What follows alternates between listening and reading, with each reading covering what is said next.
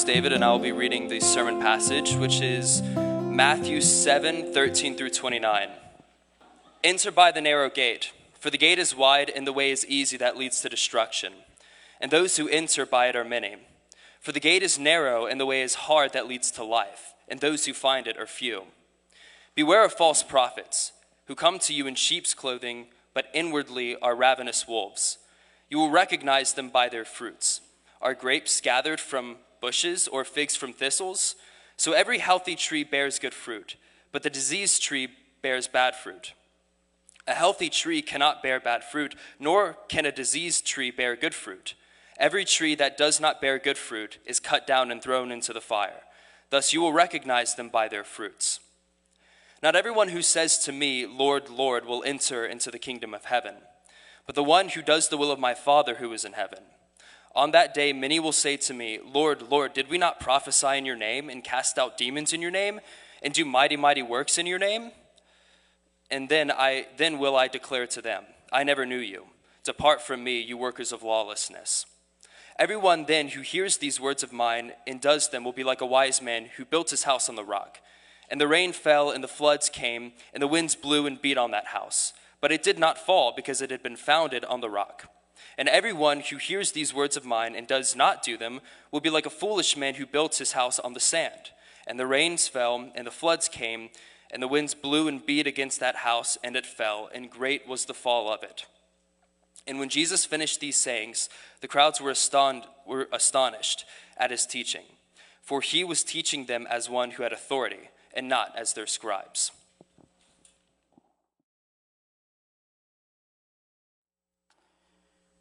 Well, I put the 4 questions that Jesus really wants to ask us kind of interspersed throughout the passage on the page in your seat. These aren't questions that he exactly asks, but they're questions he raises. And the first question that he raises at the end of describing what life with the king and life in his kingdom is like is this: where do you most want to be? And I think that's a question that he raises in the first 2 verses. Think about it. Roads are very specific tools to get you to a very specific place. Nobody tonight just randomly said, I want to go to RUF, and got on random roads, turn left, turn right, aimlessly wandered around town. You took very specific roads because you believed that those particular roads would get you to where you either wanted to be tonight or felt like you needed to be tonight. Here. So roads take you to a very particular place, and your decisions of which roads you choose to travel reveal the best indicator of where you think you need to be and where you most want to be. So it's a really helpful question to ask: what road are you on, or what way are you living? What path are you on? What journey, what trajectory, what direction is your life going? Those are helpful questions to ask because what they really reveal is, where do you think you need to be? What do you think you're missing out on and you want more of? That's what those things reveal. I bet that we could take each other's phones and, if you had like a week's worth of GPS data and you got to see all the places that we went over the past week, I bet we could learn a lot about each other. And not just like in a creepy way. Like, we could learn a lot about each other and like, where do you spend the most time? What roads do you travel the most? We could see things like, if you're always at the library every night, I could tell a lot about you. Maybe what's important to you or what you're after here in these years. We're like, what's this address? You're here all the time. Oh, that's my boyfriend's house. That's my girlfriend's house. So you're like, always at the gym. Always at your living room, like in front of whatever. We could tell a lot about each other. Now, what if we could dig a little bit deeper into that and also see the little hot spots or the clusters of where your mind most easily travels? What pathways, what thought patterns do your emotions, does your mind most easily travel? Same idea. It's taking you to where you think you need to be or where you want to be. Jesus says that in life there are only 2 ways, 2 roads. And these roads are taking people to the place they most need to be and want to be, the place that they think they most need to be and want to be. There's two ways, he says in verse 13 and 14. Now, when he says that there's two ways, he's implying that a lot of stuff that we're prone to believe, it's 2021, this is hard stuff to believe. There's a lot of things that we are prone to believe and think these days. He's saying those are not actually true. For example, it's not true that there's two ways to live our lives, and then there's like a big old rest area at the split in the road where people, maybe you've got some of this in your heart too, non-committal people are like, I'd rather not have to deal with such consequential questions and like make big life decisions that have eternal implications. I'd rather just kind of park at the split in the road and kind of chill in the I don't know, or I'll deal with that later. Jesus says there are two roads that every human being is on right now. And they're on that road, and we've decided to get on the road that we're on because we think that road, the wide road, with tons of people on it that leads to destruction. We didn't know it was leading that, but we think it's taking us somewhere. Or the narrow road that is steep and difficult, but leads to life. So there's not the rest area in the middle where we can kind of just chill and say, let's punt this decision until I grow up and need to deal with these kind of things. Jesus says you're already on a road and you're in motion. And there's reasons that you probably know better than we do about why you're on that road or I'm on my road. He's also saying there's no third road. There's no third way of compromise in Jesus' estimation where it's like, well, I want to take a little bit of the stuff that we talked about this fall. There's some helpful principles in there. I can be a better me. I don't like anxiety. Let's take some stuff from a week or two ago, like, yeah, I might need to work on some of that lust stuff or my anger problem. I'm going to take a little bit of that, but I also want a lot of the way the world does business. I want a lot of the kingdom of the world. And Jesus says when it comes to roads, you can't be on two roads at one time, right? I mean, it doesn't make sense in real life. You can't be going down Lumpkin towards 5 Points and at the same time going up Lumpkin towards downtown. Roads take you to one particular place or another. And you can't be on two paths at one time. And lastly, I'd say right now, when Jesus says there are two ways to live our lives, two roads to travel, two destinations, he's implying that kind of the popular thing to think well, there's many ways to God, there's many ways to truth, and kind of you do your truth, and it'll lead to God, however you imagine him or her or them to be. And Jesus is implying, I mean, you think we're in a pluralistic moment where there's lots of ideas about how to get to God. He was in a more pluralistic moment, surrounded by pantheons, surrounded by the Egyptian gods, the Assyrian gods, the Babylonian gods. And so what he's saying was just as controversial then.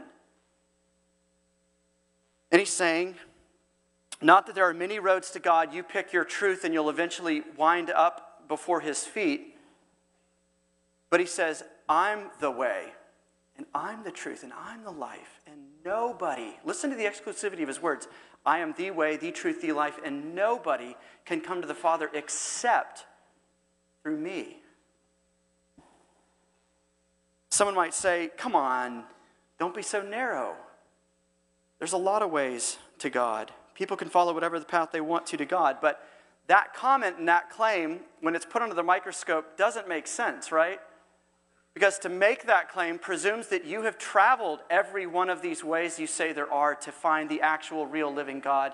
And you've discovered that in fact, yes, every road does lead to God. That's quite a claim to make. You know, think about practical life. If a new friend in town said, hey, I want to go to the Iron Horse tonight. I've never been there. How do I get there? And you said, oh, just get on any road. It'll take you there. You're going to have a lot of angry, disappointed friends who are either stuck in cul-de-sacs or dead ends or driving further and further out of town away from the Iron Horse. It doesn't work even in real life. Why do we come up with things like these? Why are we so resistant? We want a rest area, we want a little bit of both, or we want to say, don't worry about the two roads. There's lots of roads. Wherever you are is fine.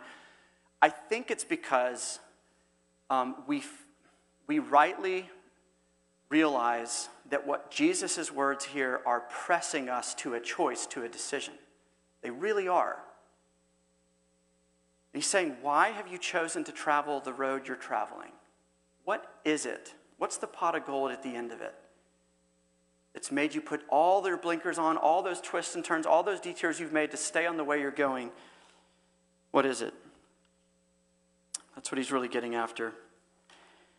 So then Jesus describes, after he kind of says we're all on a road and we're all going somewhere, he says, he describes what these roads are like and who's on them. And he says this: if you're on the wrong road, the way that walks away from him and away from his kingdom and away from his kingdom's ways, if you're a part of the kingdoms of the world, kind of we've called this series the counter kingdom, if you're a part of kind of the kingdoms of the world, the way the world does business, the way the world seeks life, you're part of that world, Jesus' description of it is that it's going to be easy peasy, wide and flat. Kind of like when you're on the interstate and you almost forget where you've been the past few miles because you're dead straight, foot on the gas pedal, cruise control is on. And he's saying, boy, is it crowded. Because it is so easy.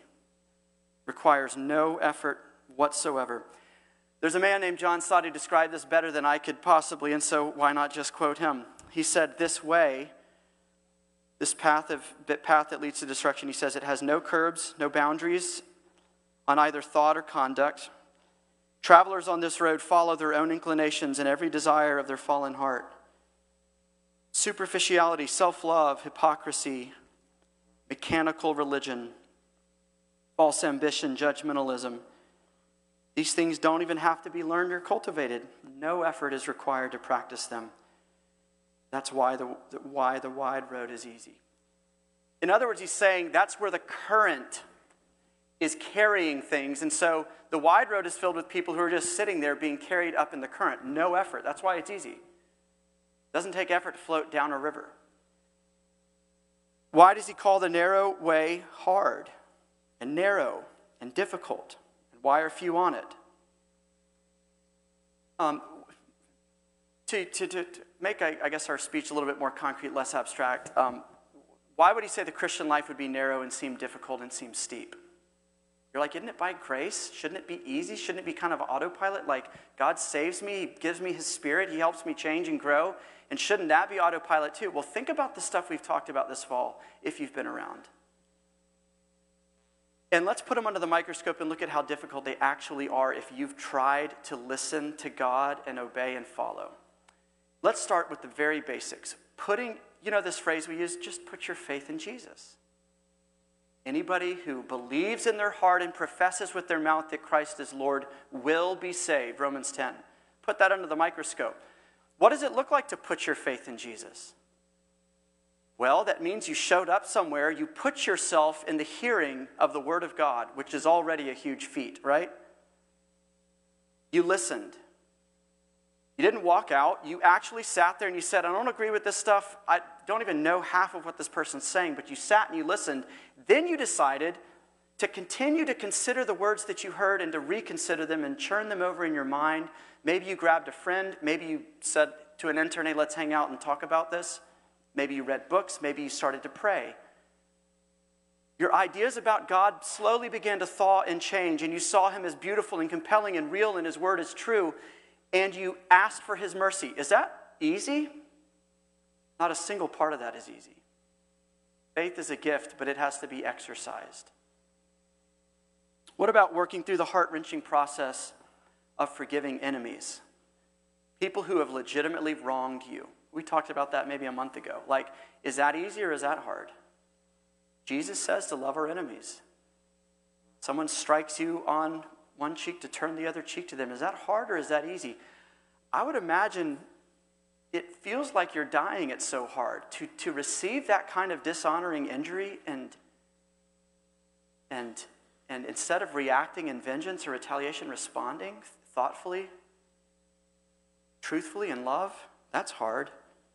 Boy, is that a narrow way that few people are on. What's easy is knee-jerk retaliation. What about engaging in the mental warfare required to remind yourself, I'm not an orphan, I'm not an orphan. These intuitions that I feel about God, that He's stingy, that He's absent, that He doesn't love me, that He's playing hide and seek with me, they're not true, mind. They're not true. I'm a son, I'm a daughter, He loves me. He takes care of the birds. He grows the little weeds and dresses them better. He's going to take care of me. So concern myself with seeking him and seeking his kingdom, he'll take care of all of this. Is that mental warfare easy or is it difficult? You know what's easy? Every errant little thought, suspicion, or doubt that comes into your mind gets your full attention. That's easy. Resisting is difficult. So I think that's part of what Jesus means when he says this way is narrow, it's hard, it's steep. And Jesus knows that this narrow road is difficult because it's the road he's on and that he walks every day of his life. This was the road of kingdom life, of obedience to his beloved Father, of walking in these ways of life. And so he can be patient and empathetic with you. But I want you to hear this. The way of the Christian life, of kingdom life with Jesus, of submitting, of laying down your life, denying yourself, picking up your cross and walking with your Lord, letting him disciple you and coach you and train you and change you. That way of life is also easy. Jesus says, "Come to me, you who are weary and heavy laden, travelers on the broad and easy road that leads to destruction, you who are burned out from that, tired, confused, and disoriented. Come to me, for my yoke is easy and my burden is light." So how is this road with Jesus, this narrow road, how is it both difficult and easy? Well, we've already described how it's difficult. It's easy because it's the road that he is on. And it's easy because it is a road that leads to life. And just like any road trip you've been on, the closer you are to the destination, the more you begin to experience it.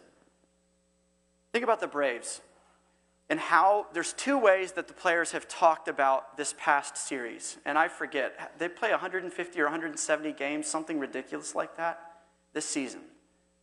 And then all the practices, all the travel, all the batting cage time, the fielding work. In the post-game interviews, right after they won the World Series, everybody was euphoric. But then in the interviews a few days later, they started to say the season was grueling. Whatever it was, 9, 10 months of travel, of scores and scores of games, having to turn around the team in August. They said it was absolutely grueling. It was the hardest thing we ever did, but it was also the best months of my life. And I wouldn't trade it for anything because of the guys that I was with and where this all led. The way of Jesus is difficult and it's easy. Jesus' other question that he wants to ask us is in that second chunk, 15 through 20, and he says, whose opinion matters most to us? Let's make that a little bit more down to earth too.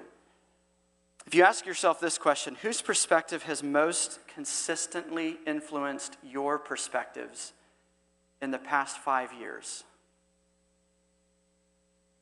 Which people or which influences come to your mind? If you think back over the past 5 years, do you begin to see a general pattern of your father's wise words informing your perspective, your worldview, reforming it, pulling it back into reality? Is his worldview rubbing off on you? Think about the things we've talked about this fall. Are Jesus' words, his approach, his perspective, his wisdom on sex or anger or divorce or sexuality or lust, how you deal with anxiety or how you pray, are those words beginning to rub off on you and get inside and change you even a little bit? Or when you look over the past 5 years of your life, is the story that emerges that my friend group or other influences, cultural perspectives are becoming my perspectives. They're eroding what I used to believe and think, and these other influences are now rubbing off on me and they're becoming the way that I view the world, the way that I view money, the way that I view marriage or sex or sexuality or truth or whatever else. Who has your ear? Whose opinion changes yours? Has God's word ever changed your opinion on something, even if you disagreed with it? But you found yourself submitting and saying, I was wrong. Lord, help me understand why it's this way and not the other way. Or have opinions you've gotten elsewhere been imposed on the Bible, and now you're changing the Bible, imposing those opinions on it? I also want to mention this. It's not necessarily in the passage, but I think it fits and applies in this second chunk under this second question, is the false prophet of your own gut, your own internal dialogue. And I'll be brief because we talked about this a few weeks ago with anxiety. But you've heard me say Paul Tripp's little quote, nobody has a bigger influence on your life than you because nobody talks to you more than you. Is that inner dialogue? Are your intuitions a false prophet that tell you terrible things about God, his heart towards you, his love for sinners, his nearness to the weak? Does it tell you terrible things about you? How you're a lost cause? How you've been messing up too long? Or is it a true prophet that reminds you of what you know to be true from Scripture? Jesus says something, he warns us, he cautions us, he says, either road that you're on, whether the wide road that leads to destruction or the narrow road with Jesus, has leaders and influencers, pastors on it, who are telling you, like you're running a race, keep going, you can do it, you're on the right road. Each path has people on it telling you that you're on the right path. The false prophets on the road to destruction seems pretty obvious, kind of affirming and applauding every decision that's made, saying you're going in the right direction, or the pastors, the priests, the leaders, the influencers, the brothers and sisters on the narrow road saying, hey, keep it up, I know it's hard. You're with Jesus, you're with his people. These are the ways of his kingdom, and there's life both now and at the end of this. Another thing Jesus points out that's pretty not intuitive, I wouldn't have ever guessed this, but he says there's religious people. There's devoted, emotionally engaged, thoughtful religious people on both paths. He says, beware these false prophets. They're wearing sheep's clothing. They appear gentle. They appear helpful. They appear like one of you, one of us, but they're not. Then he says in verse 21 and 23, there are people on the wide path that leads to destruction that many are on who say, in sincerity, Lord, Lord, I've taught the Bible in your name to people, and they appreciated it. I've done many works in your name. I've done great ministry in your name. I've even done miraculous things in your name. And Jesus is telling us disciples to beware. That some of you are old enough, I promise you by the time you're my age, you will be old enough where many people that you looked up to and respected will leave Jesus. Will leave the faith and will say, I've become enlightened. I finally opened my mind and started investigating these things, and I don't believe any of this anymore. I was naive. Believed in Santa Claus, believed in Jesus. I'm kind of beyond that stuff. And they won't necessarily pin you at a wall and try to get you to change your mind, but the influence will nevertheless be there and it will be tugging at you. Are you crazy? Are you naive? Are you simple-minded? There's false prophets on both roads. Well, how do you tell the difference between a true prophet and a false prophet? A teacher whose words you can trust in vulnerable moments, and a teacher that you need to flee from because you wouldn't be able to tell the difference between truth and error. Jesus says, you will recognize them, verse 16, you will recognize them by their fruits. What's he mean? The fruit that's growing out of their lives. And are they like mean? They feel superior to other people? Are they a different person in private than they are in public? You hear their humor, you hear the way they talk, and you're like, whoa, that is really different. Do they fearmonger? Always grumbling? Jesus might be saying, look at the fruit that's growing out of their own lives. Is there real life on their insides that's beginning to come out on their outsides? Or is it just a delusion going on the outside, just behavior? They've learned how to talk Christian, how to come to stuff regularly. Then he says, look at the fruit of their teaching. What kind of disciples are they making? Fighters? Culture warriors? People who are looser and looser with the scriptures and more impose whatever is in fad at the moment into the Bible and say, well, this is what God says, or God doesn't care. Look at the fruit of their disciples. What are their disciples becoming? And if you're following them or listening to them, who are you becoming under their instruction and their influence? The Apostle Paul helps us have a little bit of a litmus test. And Paul is describing characteristics that are beginning to bud in the life of someone who is alive in Jesus, who is a true Christian. He's not talking about fully formed fruit. He's saying like, your little apple tree, that the beginnings of it, the leaves starting to shoot out, the tiniest little beginnings of a fruit forming. He calls them the fruits of life in the Spirit, Galatians 5. And what he describes there is an increasing love for other people, an increasing joy regardless of circumstance, an increasing patience with yourself and with other people, kindness, goodness, gentleness, self-control. And in that same passage, Paul describes right before it the fruits of the flesh. The fruits of an externally religious person with no true life inside. And he says, the fruits that come out are an increasing sexual immorality, impurity, lustful pleasures, idolatry, hostility, quarreling, jealousy, outbursts of anger, selfish ambition, dissension, division, envy, drunkenness, wild parties, and other sins like these. The fruits that are showing up organically out of the insides of people on the road, the wide road, that's walking further and further step by step away from God. We know people by their fruits. Our insides produce our outsides. And so we trace the outside behavior and fruit back into what it means about a person's insides. The third question, and we're beginning to get towards the end, these are briefer. Why do you relate to God the way that you do? This is that third chunk, verse 21 through 23.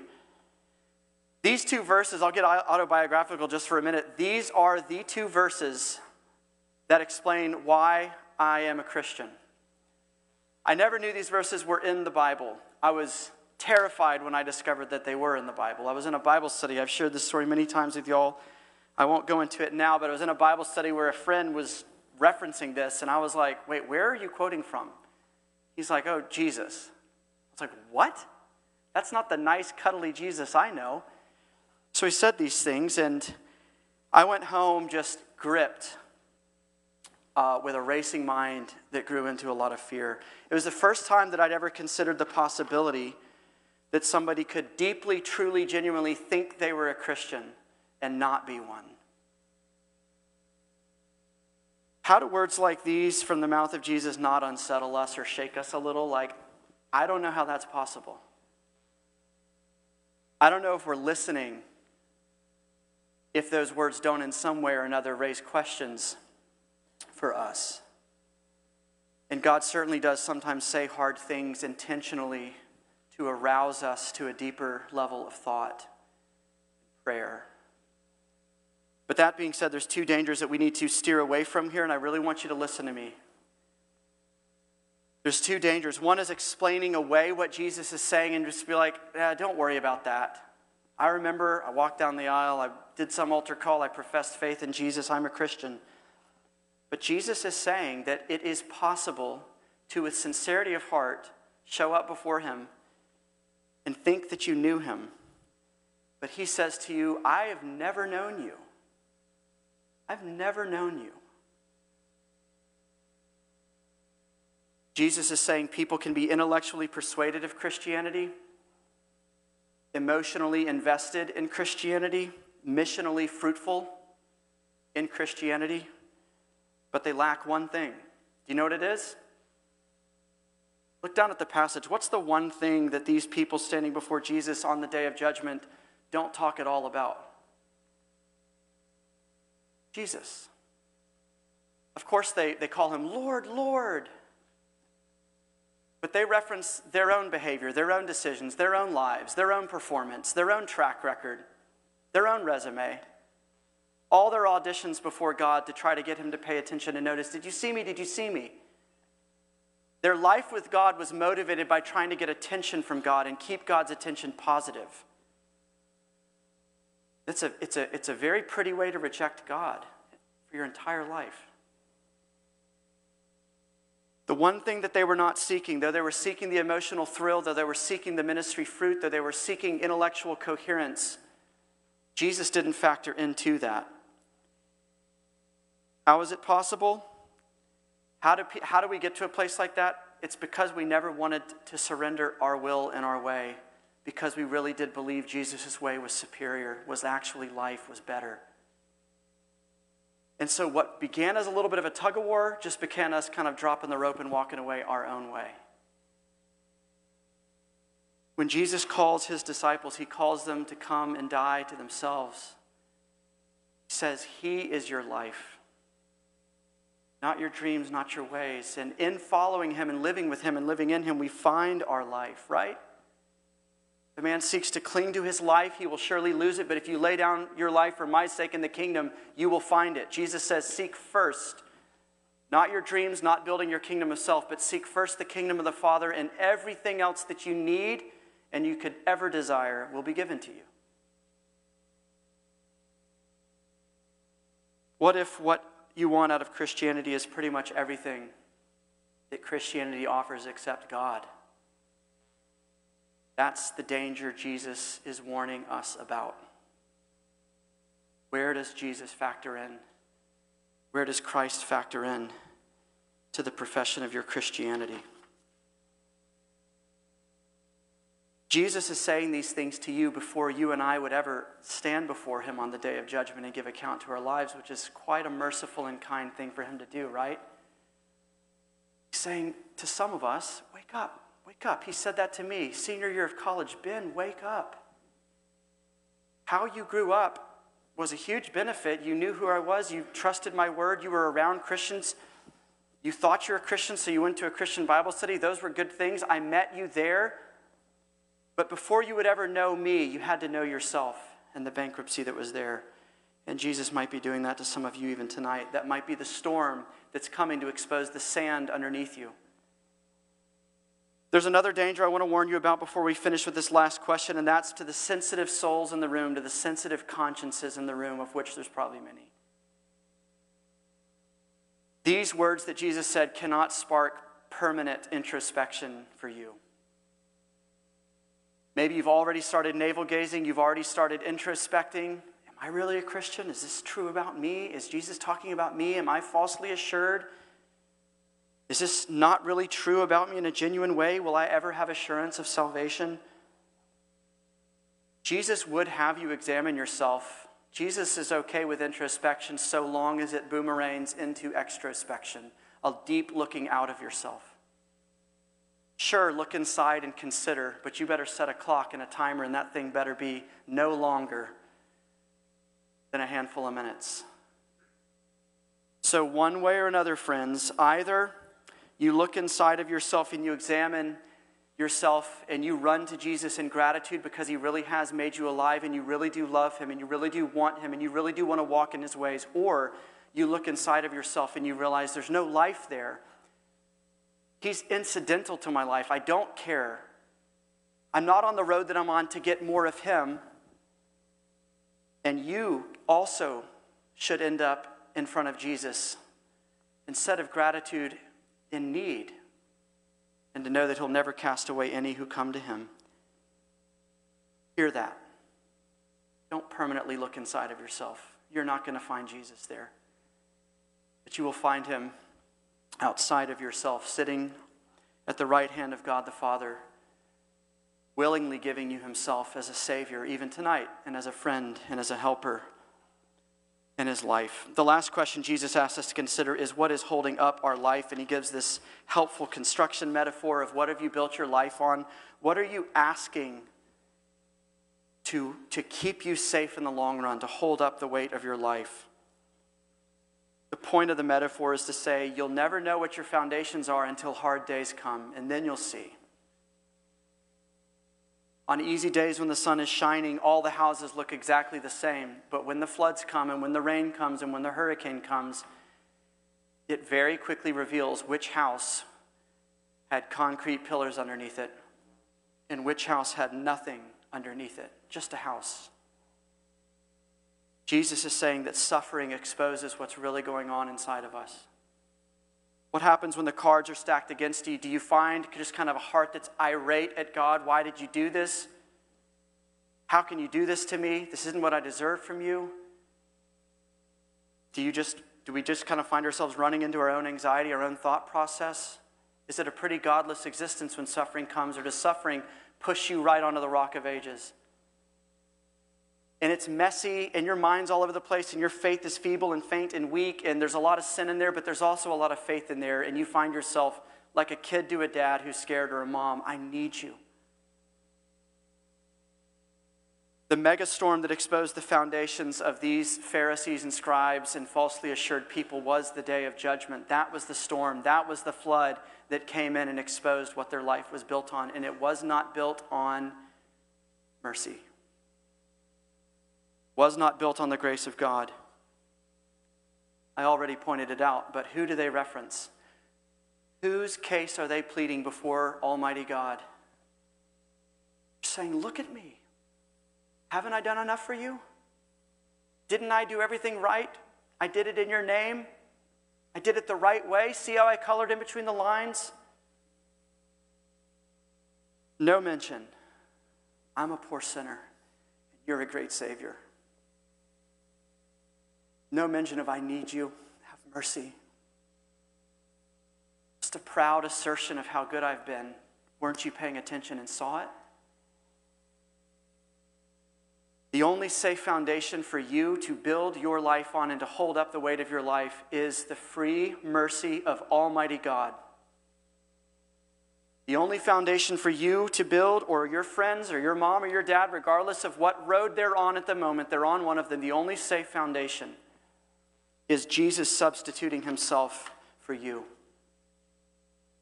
and taking your place.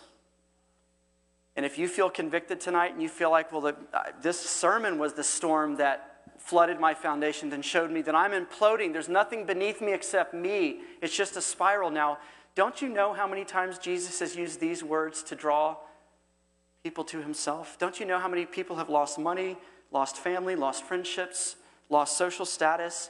That was the flood that exposed they had no foundations, and they ran to him. Here's the last few things I just want to say to you as we close this series. These are not my ideas. I got them from the same guy I quoted earlier, John Stott. But he said, the point of the Sermon on the Mount is not what are you going to do with the sermon. It's not the primary point. It's what are you going to do with the preacher. It's not what are your thoughts about the sermon or how are you going to respond to the sermon. It's how are you going to respond to the preacher. What are you going to do next after you've heard and considered these questions? What's your next move? Is it towards Jesus, who has authority, who is life, who astonished these crowds? Does he astonish you? That he is still pursuing you and talking to you and pleading to you? Or, if you're on the narrow road that leads to life, encouraging you and saying, come on, I'm with you. This is a championship path that leads to life. So friends, what I leave you with is a reminder that Jesus walked the narrow road. Every day of his life, he chose a path because it's where he most wanted to be and because it's where you needed him most to be. He says, my life was not taken from me. I laid it down on my own accord, which means he walked to the cross with his own 2 feet, step by step, tripping and stumbling because of the weight that was on his back. But he walked to that place because you needed him to be there. And he walked to that place because he wanted to be there, because it pleased his Father to redeem people like you, to put you permanently on the path to life. And so, friends, I just ask you, what's your next move? Will it be towards the Savior?